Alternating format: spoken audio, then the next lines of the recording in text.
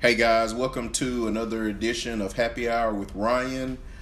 Hope you guys had a great weekend. Wow, and let's get right into it. Super Bowl 55 definitely was not a repeat regular season matchup that already happened between Tampa Bay and Kansas City. And I believe Tony Romo, who is now a analyst for CBS and commentator, and he called it. And I was even thinking back to the beginning of the year, which I've attested to many times on the podcast.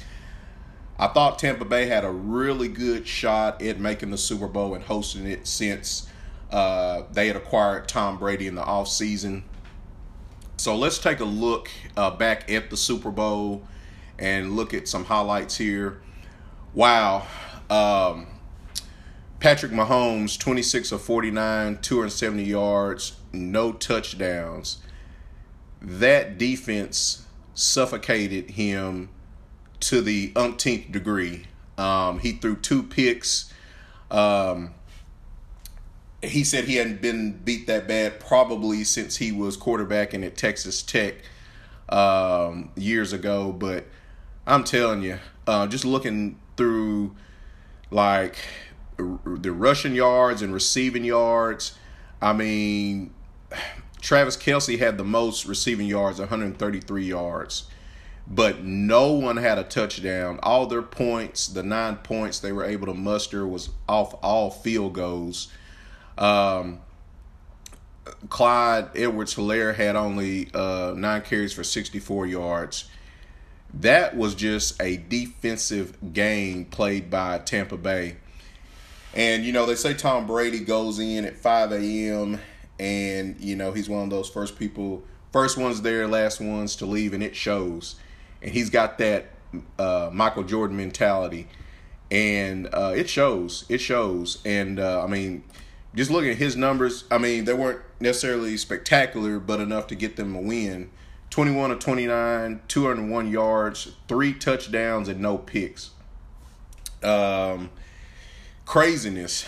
And I mean, looking back to how this all kind of unfolded, you know, I believe it was the divisional game last year when he was in New England, and they were playing Tennessee Titans, and you could just see that game starting to just get out of hand a little bit. I mean, Tennessee was on a roll. They got real hot there toward the end.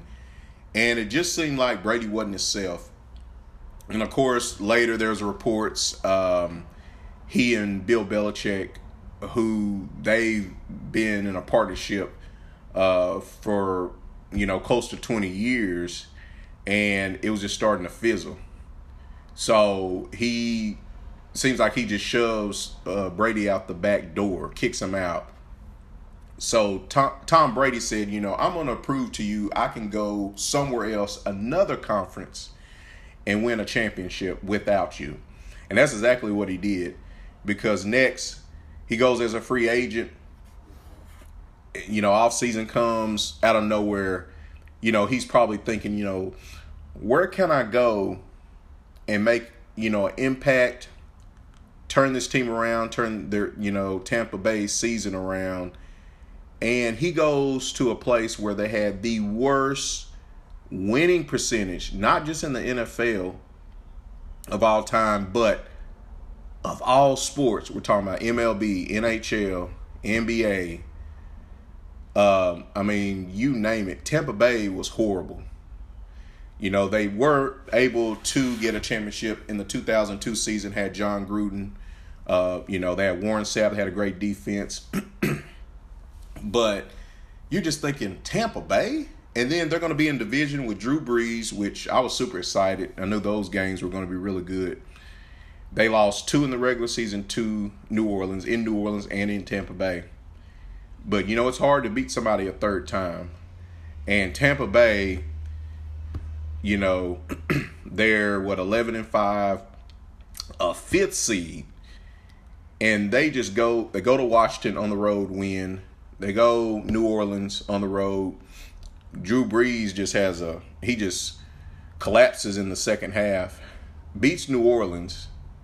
Then they're already in the championship the last week, before, 2 weeks before the Super Bowl, and he takes out Aaron Rodgers. They take out Aaron Rodgers, another great quarterback. Two quarterbacks that are a lot younger than him. Rodgers is like 37. I think Brees is 41. Tom Brady, 43 years old, still got it. And here they are, first team in history to host a Super Bowl and win it in their own stadium. Never been done before, of course. And I'm thinking, it's written for Tom Brady. He's that poster child or that poster boy, if you will. And they get it done. So they got really hot toward the end of the year. And, they're your Super Bowl 55 champions. Crazy. Overall, I think Super Bowl was okay. The commercials just weren't that good, and maybe and I'm going to actually get into why, but with everything going on with the coronavirus and the pandemic. But this was the first year in 50-something years that Budweiser didn't do a commercial with the Clydesdale horses. And people were following suit. Pepsi, amongst other companies, putting that much revenue because, as you know, it's expensive to have a Super Bowl commercial. So, so a little disappointed with that, of course, under circumstances. But one of the funniest ones was Cardi B joining Wayne's World, cast, the two guys, and doing, that commercial. That was pretty funny. Not a whole lot of movie commercials. Hopefully we was going to see Space Jam. I missed apparently the new Falcon and Winter Soldier for Disney Plus commercial, which is coming out March 19th, mind you. And somehow missed that trailer, but it is now available on YouTube, so you can definitely see that. And then on to the halftime show with The Weeknd. I think he did pretty good, just with everything going on. The graphics, the setup and everything was really cool. But, usually they bring out a surprise guest, somebody old school, hadn't been around maybe in a while. Of course, that didn't happen, with the virus and everything. So, I'm pretty sure he possibly could have opted out not to do it. But, it shows what kind of good person he is to go ahead and go through with that, because that's supposed to be a big performance. And that's a huge deal, when you do the Super Bowl. So that's like a dream come true probably for him to do that. So before we get to our guests, we'll kind of wrap up with some Marvel news. So if you haven't seen WandaVision episode 5, please do so. Hopefully most of you have seen it. But Evan Peters, who played Quicksilver in the X-Men movies, the last couple, he shows up at the very end of the show, and I kind of knew it was him when she opened the door, and she sees her brother, and then Kat Dennings plays Darcy on the show, which also she was on the Thor movies. She's like, wow, they recast Pietro, and that's crazy. So anxious to see how that's going to turn out. We're kind of halfway through. They're going to start probably trying to pick it up. We've got about 4 more episodes left.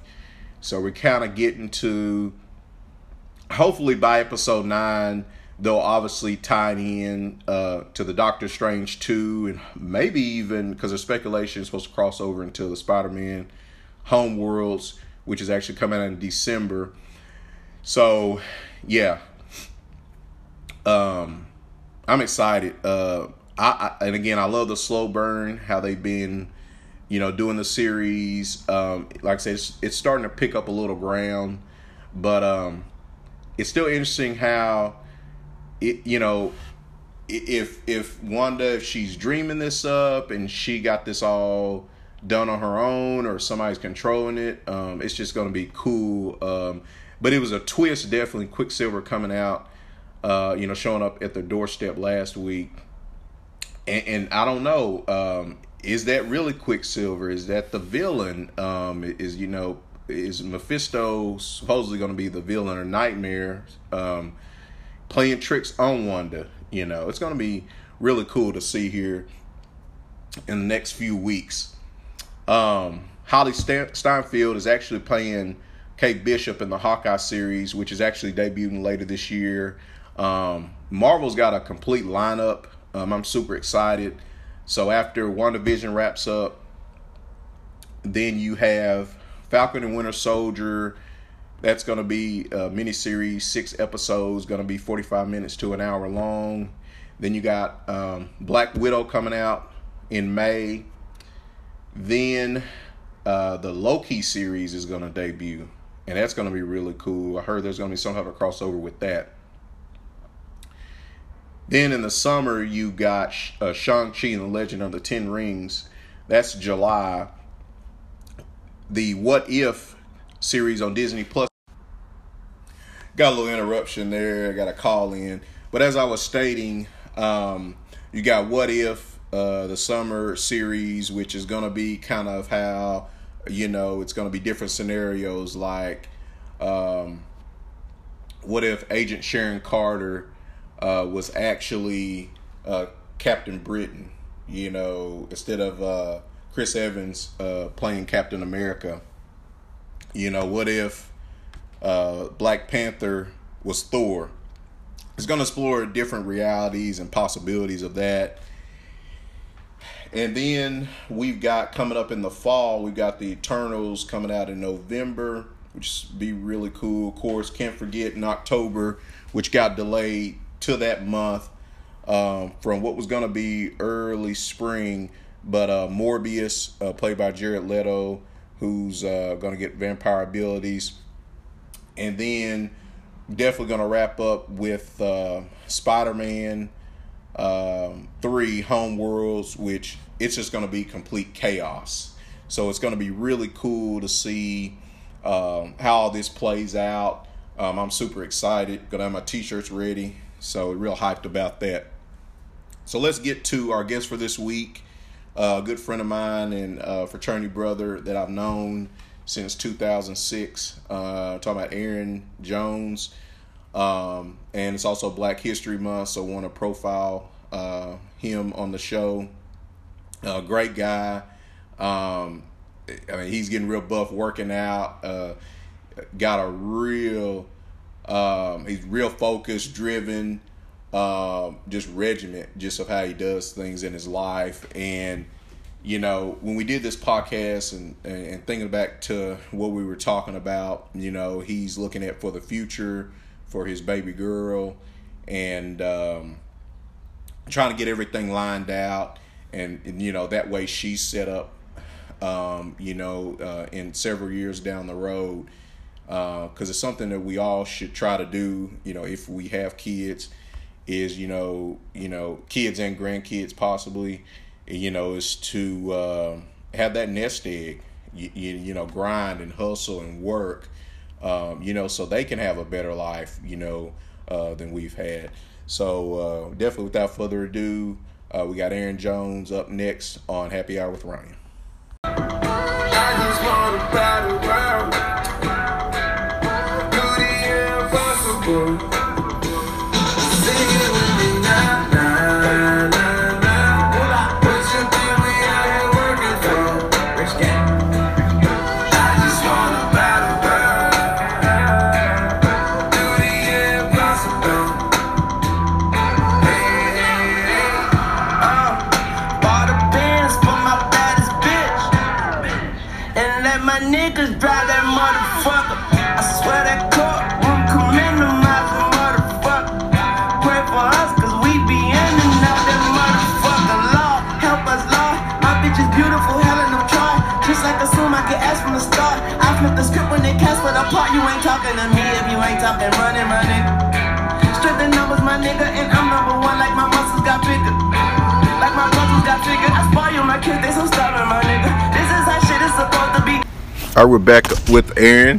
What's going on, man? What's up, man? It's been a while. It's been a minute. It's been a minute. So what you been up to? I know you've been getting cut and since like since I can remember, last 10 years. What was the change behind the fitness? I guess the lifestyle and whatnot. Or Man, I knew that, like, at my heaviest, I was 315 pounds, and I knew that if I didn't make the change now, then I was never going to make the change. And so from there, I just started looking up how to become healthy, just from eating foods. Yeah. From eating foods to working out to not eating candy, Gotcha. Cutting out sugar, sodas, Yeah. all that. Which you get that urge, I guess if you drink soda and you only want something sweet, it's just like a constant there. So let's see. So you went down from 315. So you started working out. I started working out. Pretty much went to the gym every day. Started off on a treadmill, just 30 minutes walking, turned into jogging turned into running, and running turned into me running 7 miles 5 days a week. And I did that for about 7 months, 7, 8. Okay. 7, 8 months. And you saw the changes and everything with your body. I went from, in about 6, definition. 7 months, I went from 315 pounds down to my lowest was like 202 pounds. And what are you at now? And right now, so since I've been incorporating a lot of muscular training, I weighed myself today and I'm 281. But it's muscle as opposed to, being 281 pounds of fat. Just fat. Okay. Did you take any classes in college at Euler, or any fitness classes or? No. Fitness or getting healthy was something that I always wanted to do. As a kid, I was overweight, and I was aware that I was overweight, and I was also aware that there were kids who were in good shape. Now, I didn't necessarily know how they got in that type of shape, but I knew that I wanted to be like that. Okay. But it was really hard when I'm working out, but then I come back to a home where my parents are feeding me corn dogs and hot dogs and spaghetti and nothing that will aid me in losing weight. So as a kid, I accepted that fact, and I knew that, okay, once I got to the point where I can support myself, I got out of my parents' house, I knew that the responsibility would then be on me if I truly wanted that lifestyle change or not. Gotcha. And like I said, I just had a point where I was like 19 or 20 years old, and I realized that if I don't do it now, I'm never going to do it. And That's true. Essentially, once I started, like one day I went to the gym and pretty much never left. Again, it's 10 years later, it's still a major part of my routine. That's awesome. Going to the gym for me, it's not only just healthy, but it's therapeutic. Like it's, I guess, the equivalent of taking like a anti-anxiety medication.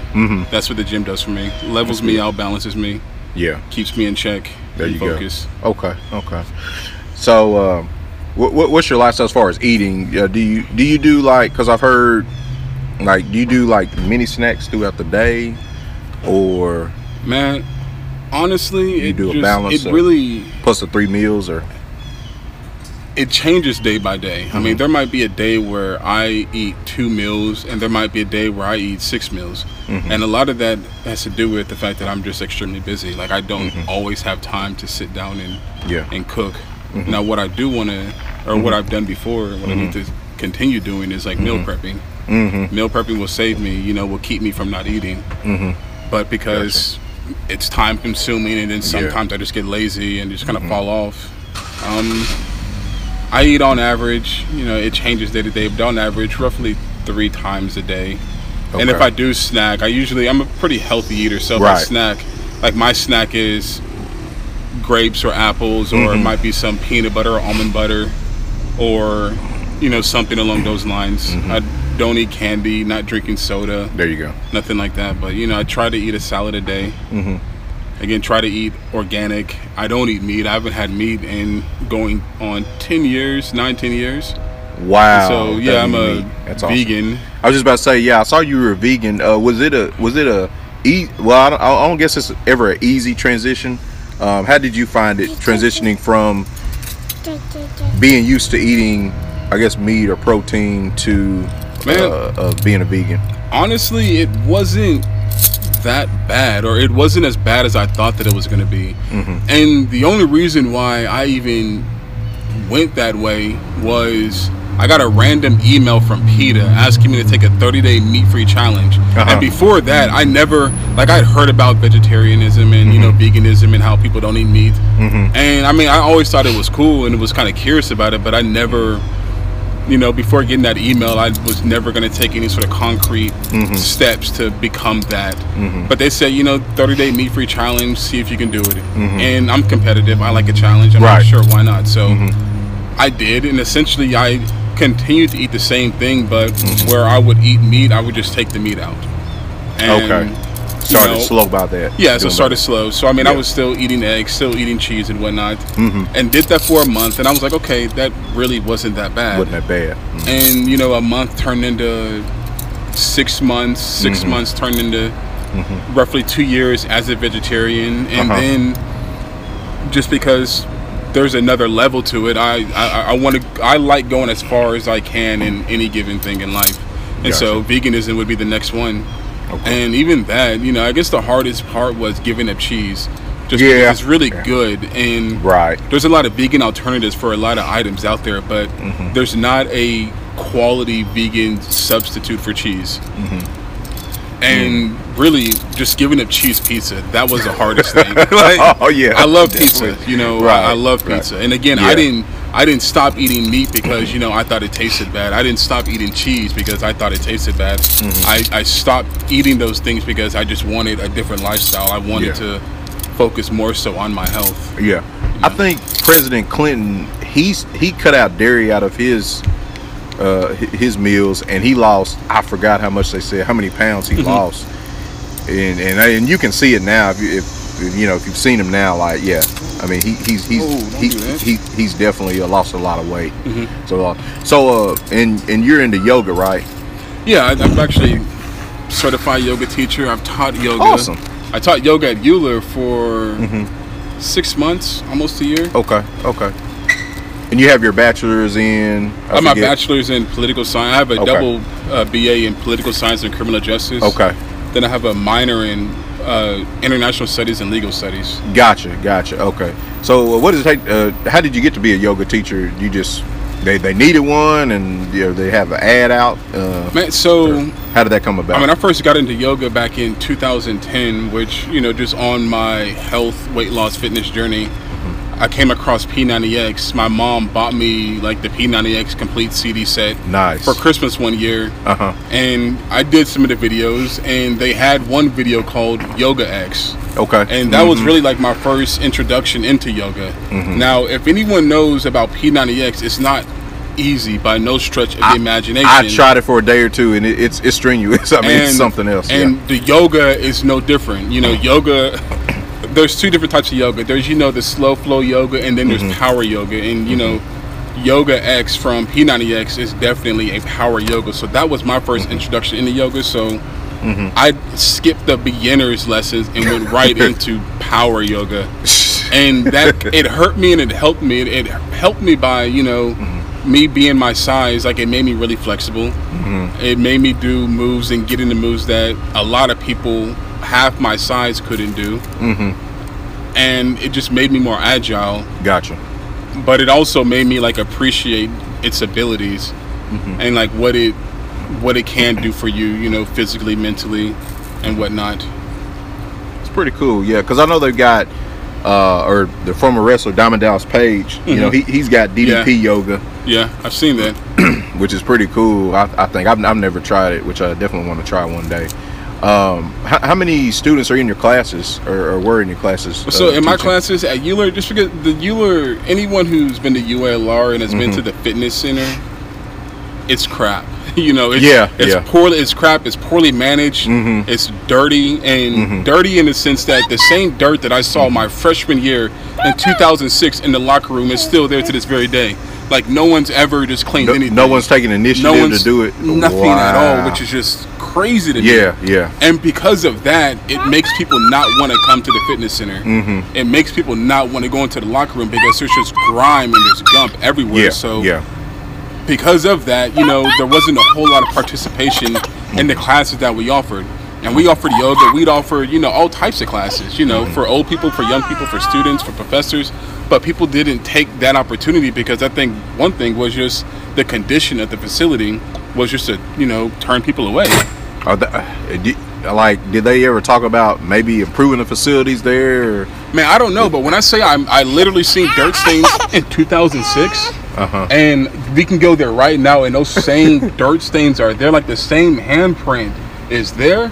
I mean, I don't know. That's insane to me. And that's kind of unacceptable. I mean, no, very much so. Yeah, when everybody pays that activity fee, but you know, we can all benefit from it. Yeah. I mean, that's unreal. I did not know that. It's interesting. And so yeah, my classes only really had like 3 to 4 people. Like all the classes there only really had, you know, 3 to 4 people. Every now and then we'll get a class of like 10 or 12 people towards like finals and exams and whatnot, because people want to like relax and calm down, right and whatnot. But yeah, classes were never as big as they could have been, or as big as they should have been. Okay. And so are you still doing that now at Euler, or no? I stopped that. Okay. And what are you doing now as far as with the yoga? Are you still doing right classes now, at a studio, or? I'm not teaching yoga anymore because I've been focused mainly like on bodybuilding. Okay. And I guess I'm lazy, but I don't believe that bodybuilding and yoga, they do go hand in hand. But at this point, I would much rather lift heavy weights than, you know, practice on my breathing. So you would, definitely with the bodybuilding. Have you always been into bodybuilding, or what kind of brought you into bodybuilding? Not really. So I went home one year back in like 2015, and I guess my brother got into bodybuilding because like when I saw him, he was like jacked. And, huge. And I don't know, he never mentioned to me that he was working out and he was getting bigger. And so I guess I felt some type of way because I'm like, I'm the older brother here. I'm supposed to be, you know, the big guy. I'm supposed to be strong and set an example. Here, my little brother is just massive, and again, it just made me feel some type of way. So you know, we started talking about weightlifting and training and whatnot, and I went home and pretty much started training to get big, training to get strong. And he was really the one that made me, like, I always thought it was cool, but he's the one that he inadvertently pushed me, you know, to get bigger, to get stronger, towards bodybuilding. Gotcha. You know. Gotcha. Okay. What? I guess where do you start with bodybuilding? Do you start with like a lower amount of weight? Is a certain amount of different weightlifting you do, like exercises, or? Yeah. So the name of the game is like progressive overload. So over time you want to continuously add weight to the bar. Okay. So if on Monday you're starting off with 10 pounds, that following Monday hopefully you can increase from 10 pounds to 12 pounds or to maybe 15 pounds. And you know, again, ideas like working out each body part at least twice a week. You know, you can train when it comes to bodybuilding, you know, you train for hypertrophy, and all that means is like growing the muscle. And growing the muscle is not necessarily indicative of strength. There's a lot of bodybuilders out there who weigh 300 plus pounds and are muscular, but aren't necessarily, they're strong, but they're not strong in the sense of what's like, he looks like he should be lifting 600 pounds, but he can only lift like 300 pounds. You know, so they look really big, but they can't necessarily move big weight. Right. But in bodybuilding, the goal isn't necessarily to move the biggest weight. It's to have the biggest muscles, you know, that symmetry, proper proportions and whatnot. That's really what you focus on in bodybuilding. So it really is, when you work out, you know, ideally, you want to do like a full body routine 2 times a week, you know, from hitting shoulders to hitting back, legs, you know, abs, all that. So you have, I think I've seen on Facebook. So you have like a leg day, I guess. Yeah, so I'll couple leg day. I might do like shoulders and legs, or you know, shoulder or legs and buys, and then you know, back and chest, and then might throw some tricep work in there because you're working chest. Okay. Do you have like a favorite weightlifting exercise you like to do, or? Man, favorite day, leg day, arm day? Every day is fun, but the one thing that I like to do, even though I hate to do it, it's the row machine. The row machine is that one exercise that I love to hate because, one, it sucks while you're doing it. It's not enjoyable. And anyone who says it is, they're lying to you. But the results that you get from it, you know, they're undeniable. They feel great. Yeah, definitely. And so, the row machine. I like squatting, deadlifting. Mm-hmm. I like back day. Yeah. I remember doing like straight leg deadlift. This was like during off season or even before basketball. We do straight leg deadlift, power clean, hang clean. Yeah, those are fun too. Ooh, Like the Olympic movements, those are really fun. Yeah, and then of course squats and your bench press and everything. So that's really neat. Man, so what else is going on with you? Man, became a father. Became a father? How's that? Yeah, that's awesome, man. Fatherhood is cool. You know, Yeah. fatherhood makes you become less selfish, and you truly realize that at this point in your life now, if you do have a child, that Yeah. it's not about you at all. The things that you wanted, you don't have to necessarily say goodbye, but you now have to, you know, change the equation that you were working with, and you have to add someone else into it. And so back then I could go to the gym for like 3 or 4 hours at a time and just kind of hang out there, but now I can't. Now when I go to the gym, I'm there. I don't play around. I'm there for a specific reason. I'm gonna get it in. I'm gonna go there, get it in, and then get out, because you know I gotta Yeah, you got deal a with daughter. her. Well, not deal with her. I gotta take care of her. You got to take care of her.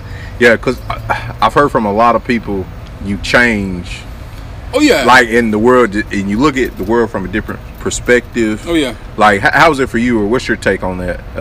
Yeah, I before mean- and then and during, I guess. So I feel like, you know, she's definitely made me a softer person, or she's made me a person who is much more in connection, like with their emotional side.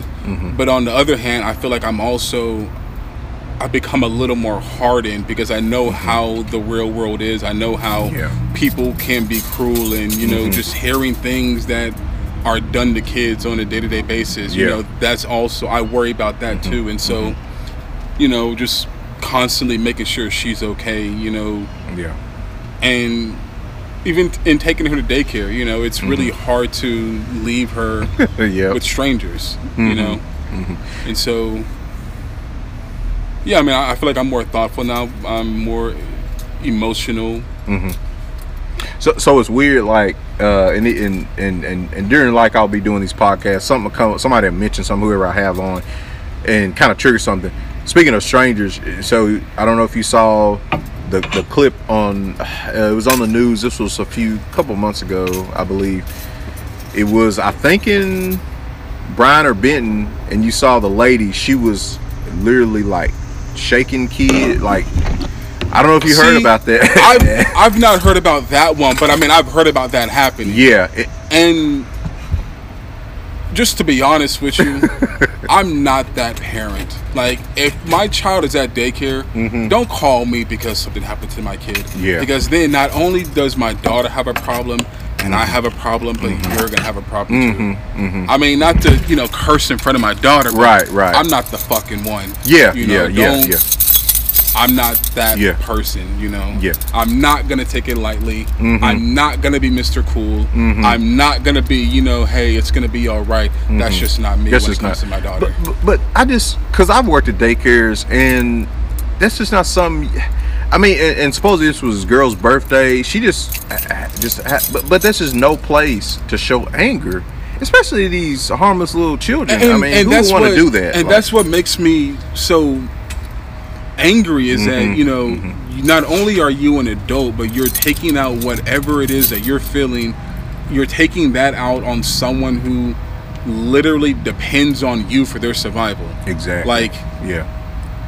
You're hurting this person, and all they want from you is to Nurtured be taken and care cared. of. Yeah. And you know, you're yelling at them, or you're shaking them, or you're doing this. That's what really makes me angry. And I don't understand how any parent could go through that and not want to kill the person that did it to their child. Yeah. Like, I feel like in that circumstance, wanting to kill that person is a very reasonable, you know, thought.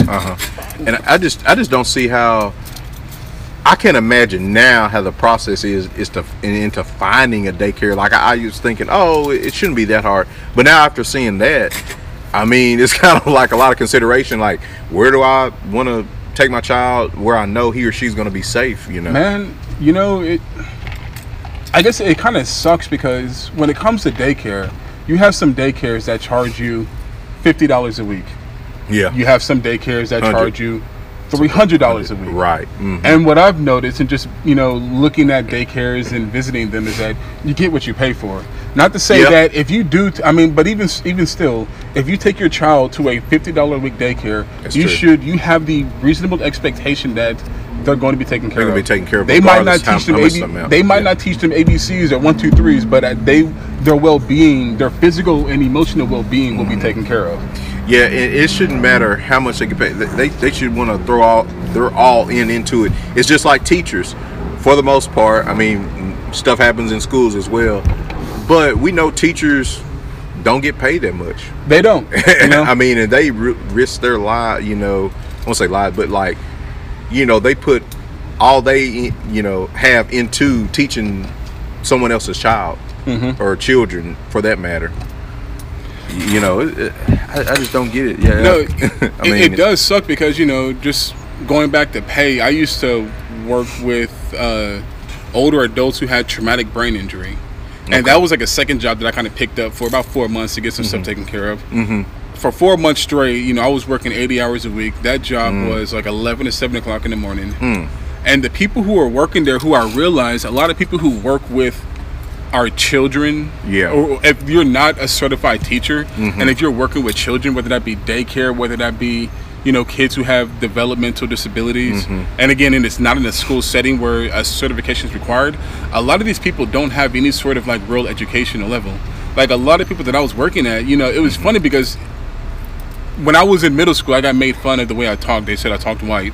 But now here I am, I'm 30 years old, and they're still saying, oh, you talk so proper. I'm like, no, I'm just speaking how I'm supposed to be, how I'm supposed to, speak. Yeah. And that's coming from like a 50-year-old woman telling me that. I'm like, what, lady, you're 50 years old. Like, what do you mean? What Isn't are you this talking how about? we should all speak like this? Right.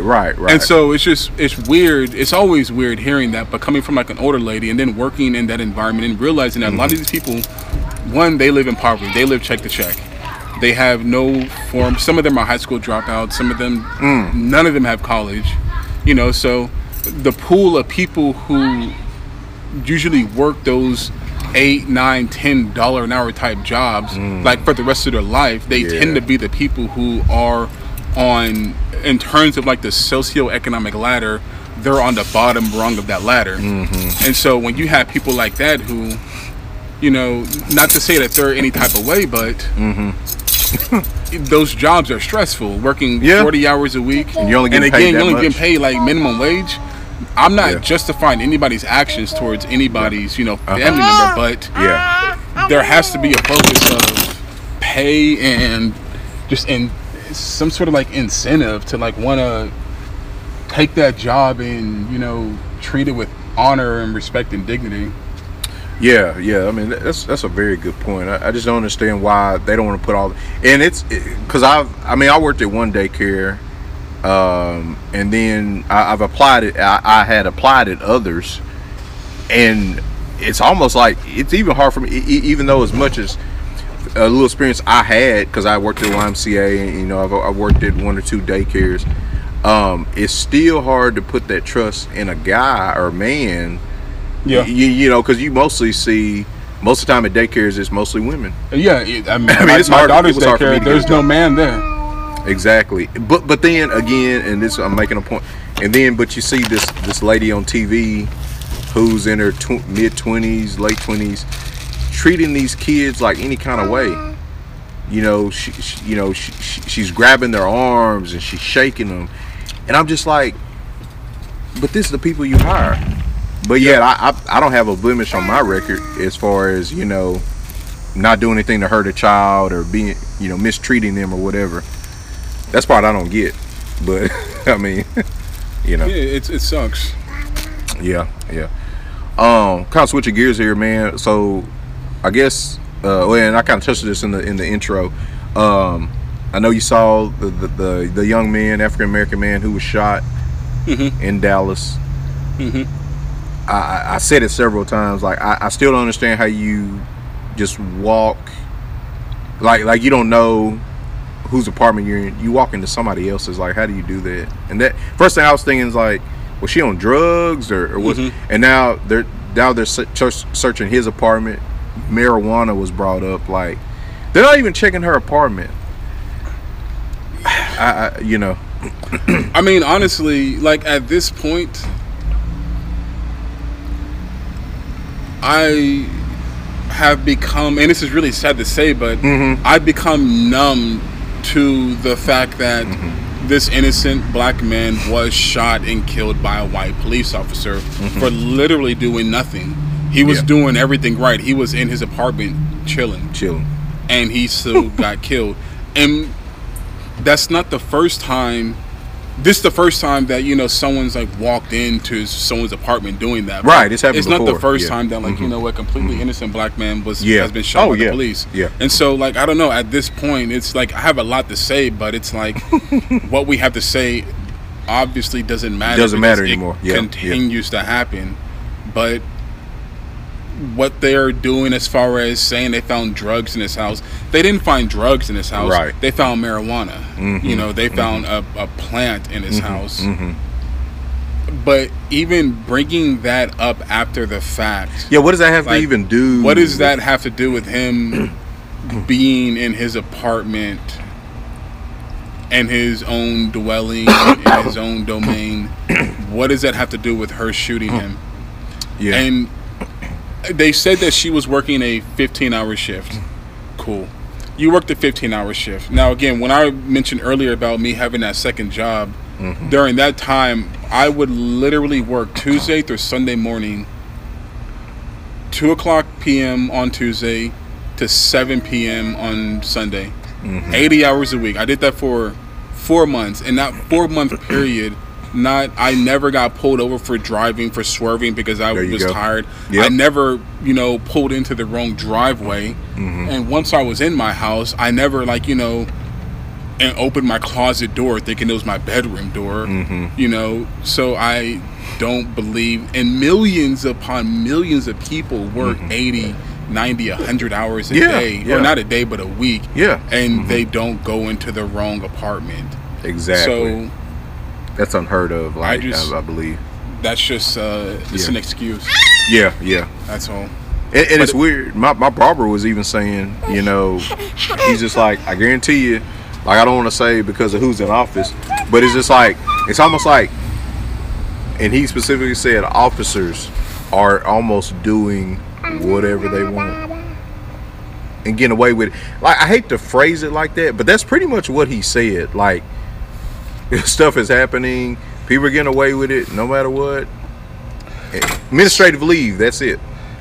You know, so that has happened, and at times it does seem like that, but there have been 2 officers now this year, within the past 2 to 3 months, who have been convicted of murder for killing, you know, a black teen. And I'm not saying that because those 2 convictions happened that we're on the right path. Those 2 convictions were 2 that needed to be had, and I'm thankful for them, but in no way, shape, or form do they, or should they give any sort of, you know, look into what the future may hold. Those 2 guys that were convicted, I mean, it was on tape, the guy's running away and you shoot him in the back. You know, that's murder. You know, that is murder. But drug testing him and not drug testing her, you know, again, that just goes back to victim shaming. Turn the blind eye. Because he's black, it just seems like that is okay, you know? I don't see why. This guy graduated from Harding. This guy was working for like a really nice, like not a Fortune 500 company, but a very well-known like company. And you want to bring that up. So again, it's like, I almost have no, other than just like talking about it, I have no emotion towards it because I know that it's going to happen again.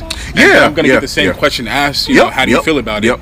And it's like, well, one, I'm tired of talking about stuff like this. I wish that we didn't have to have these type of conversations. And it's almost like, you know, in my pre-intro show or whatever, like, I kind of bring up, this was besides talking about football, that was the first thing I had to, because it's almost like I'm tired too of talking about it. Like, I don't want to like keep opening up the show like, hey, this is what's going on.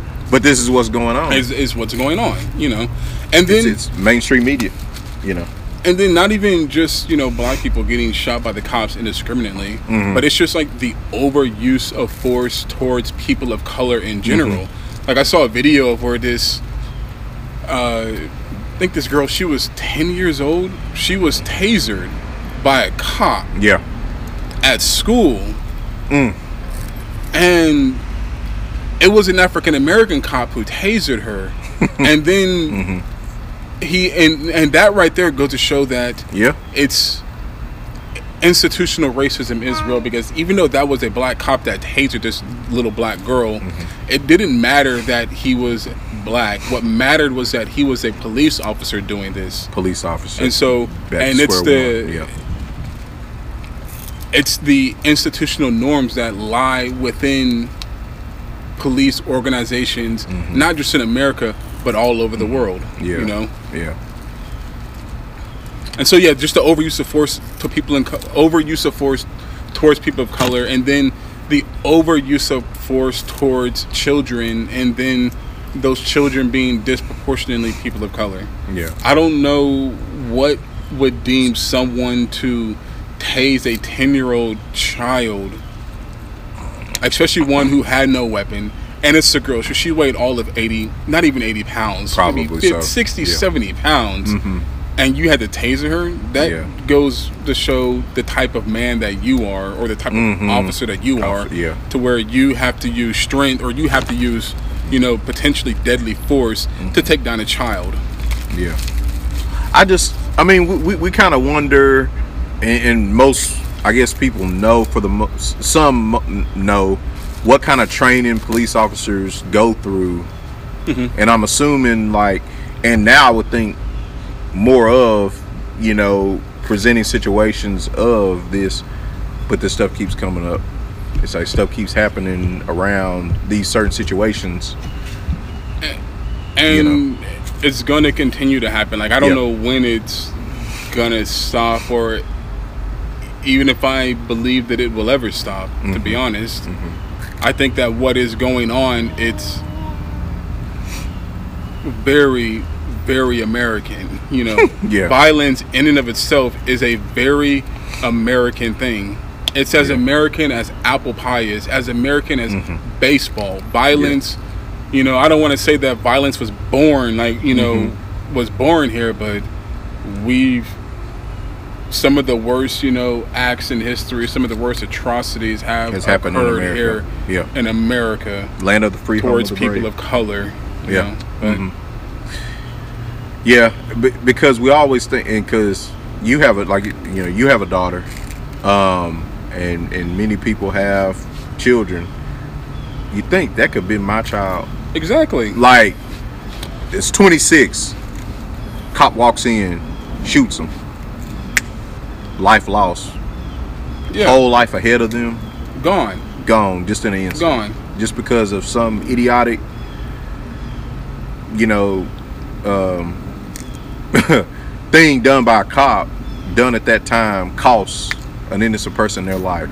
And a lot of people think that, you know, when we say that, oh, it's happening to black people, and we want to point out, you know, Black Lives Matter. It's not. We're not saying that other lives don't matter. We want to point out that this is happening to us. That not only do ours matter as well, but this is happening to us at an alarming rate. And, you know, I do Bite Squad now, and I've been to some of the most exclusive neighborhoods in Little Rock and Maumelle, you know, around here. And I'm telling you, when I'm delivering at night and I'm unable to see, like, you know, the numbers on houses, and I get out, the one thing that I hate to do is, like, walk around and act like I'm looking for something, because I like to stand still, be on my phone, have the light on in my car so people can see, okay, he's got a green shirt on, it says Bite Squad, he's got a black bag, it says Bite Squad, so they can know that I'm not doing anything, because the neighborhoods that I go to, not only are they very homogenous, but because we do live in Arkansas, and Arkansas is a very conservative state, then I can only assume that the people who live in this very homogenous neighborhood, you know, believe in laws like stand your ground. And I don't want to get shot over nobody, but that is something that is in the back of my mind when I'm making deliveries to Kavanaugh, to Chenal, to Hillcrest, to, you know, any other nice part, any other nice town in Little Rock, or just the surrounding areas. And a lot of people don't understand, like, that feeling of, you know, like, damn, I can get shot, like, I don't want to, but that being a very real feeling, you know.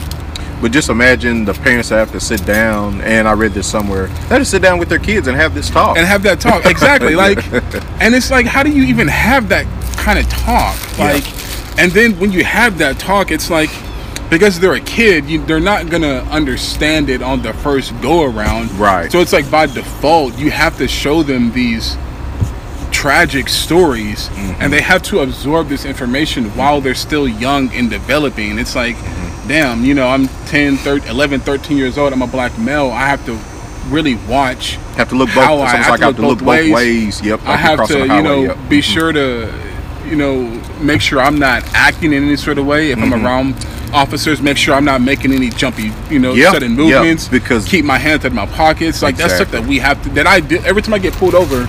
I mean, I do that. You know, I make sure I grab my wallet, grab my insurance. That way I don't have to reach for nothing. Yeah. I had one of my colleagues on, former colleagues, Kenyon, and he lives in Maumelle. I think he was stopped actually in Maumelle. He carries a concealed weapon, you know, and he had to tell him, like, he almost had to play out the scenario, like, I'm going to reach into said glove box, get the, you know, I mean, that's sad you have to do that, you know? I mean, there's been times when my wallet, it wasn't in my pocket and it was in my glove box, and I'm like, hey, it's in my glove box. I mean, I can get it or you can get it. Right, you know? right. Because I don't want to get shot, and like, and I will tell them, like, I don't want to get shot. So I mean, it's here. I have to reach here. Is that cool? You know? Yeah. And I mean, that sucks. Like, it really does suck. Again, to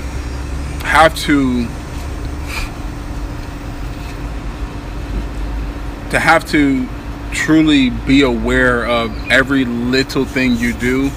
Every little thing you say, and every little, you know, movement that you make, because someone might perceive it as threatening.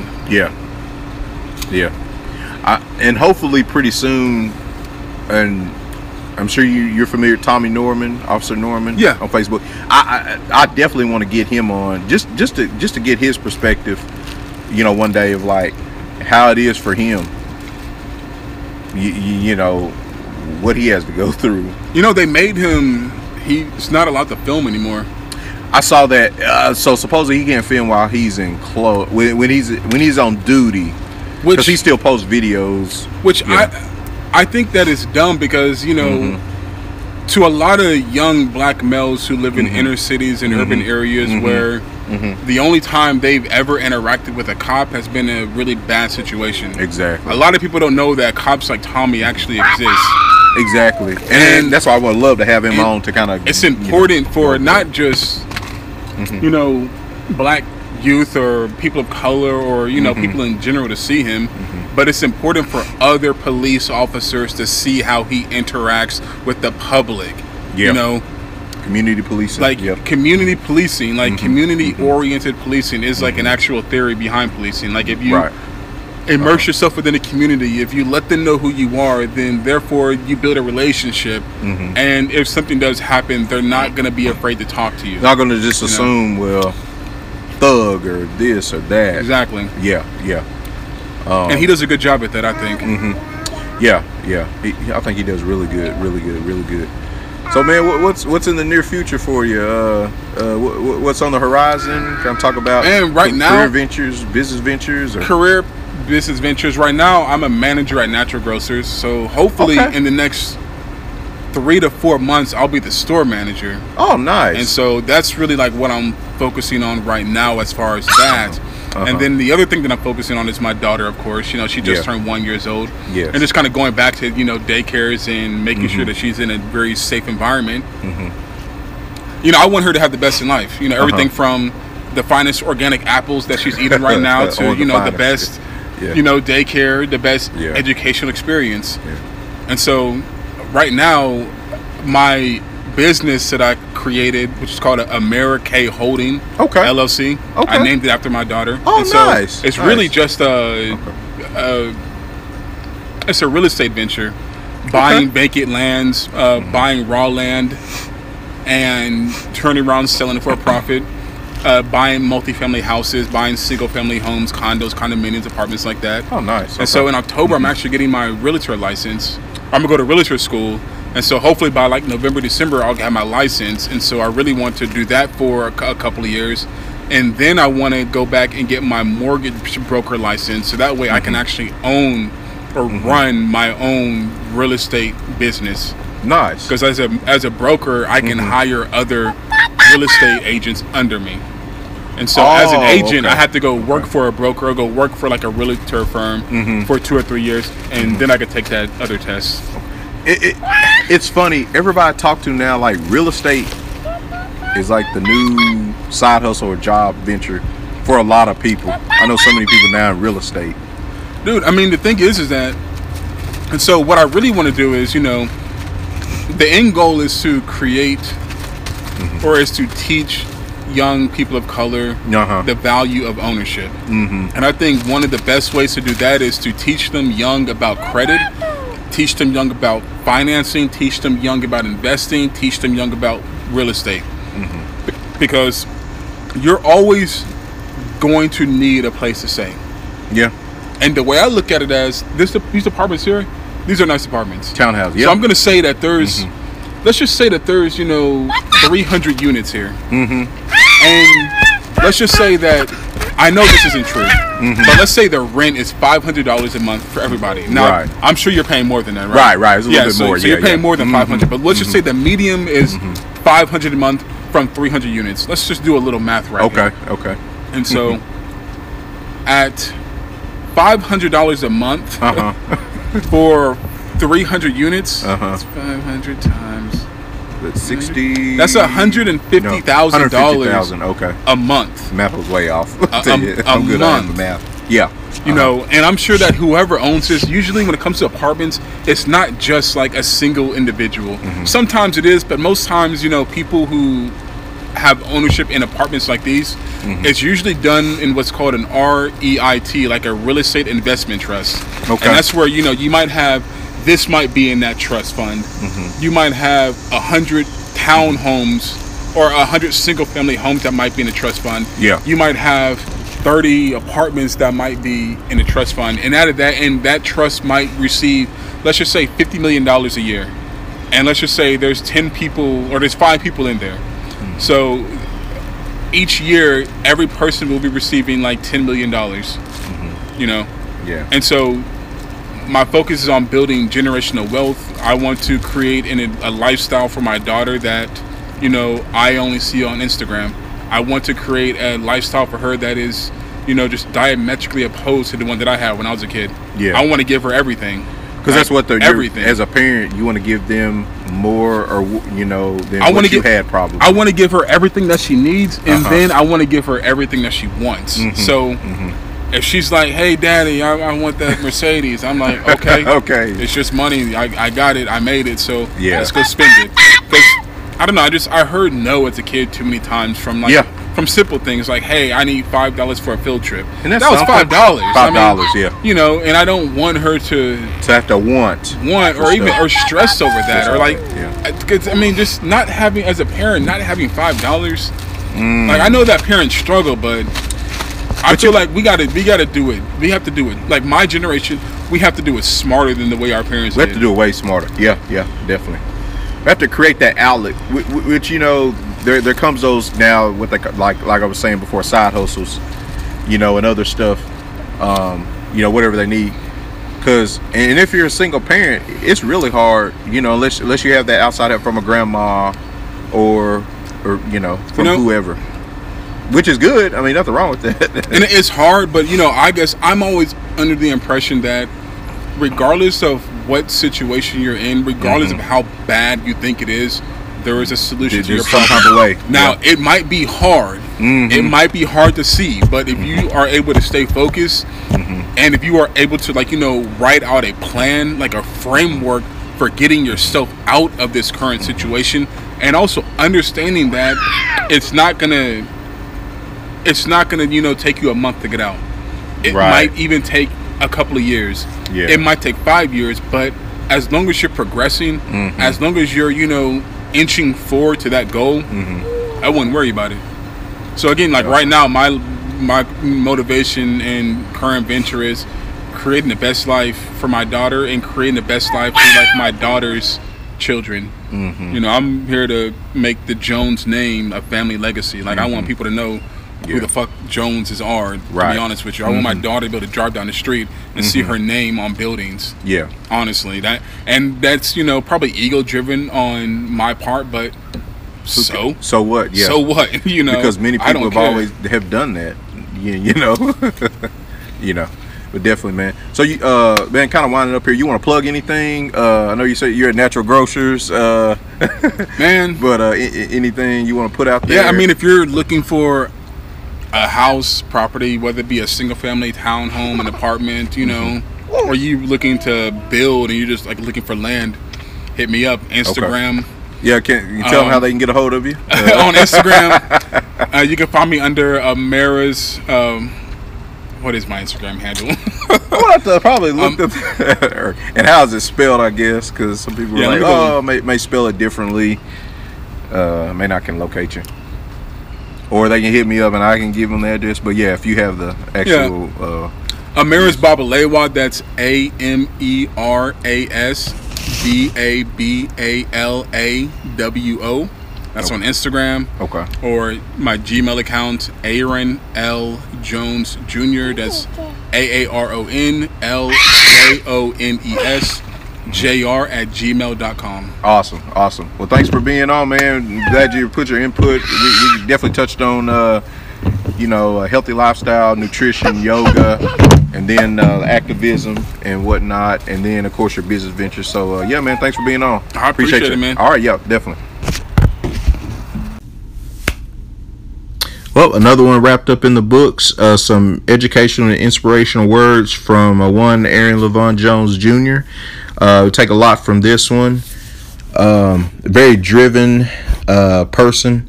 Definitely wants to provide for his daughter, which I think we all want the best for our children in that aspect. So if you're a parent, you definitely know where he's coming from. And if it's your first go round as a parent, you definitely can take something from this and definitely learn from it. So yeah, it was a good one. Very excited. Definitely glad to catch up with him. It's been a while, so I'm sure we'll be kicking it in the future. Hopefully next Monday. So yeah. But anyway, this is Ryan White signing off for the Ryan Express podcast. Please tune in next week and definitely check out this episode. And definitely check Aaron out. You saw his plug-ins.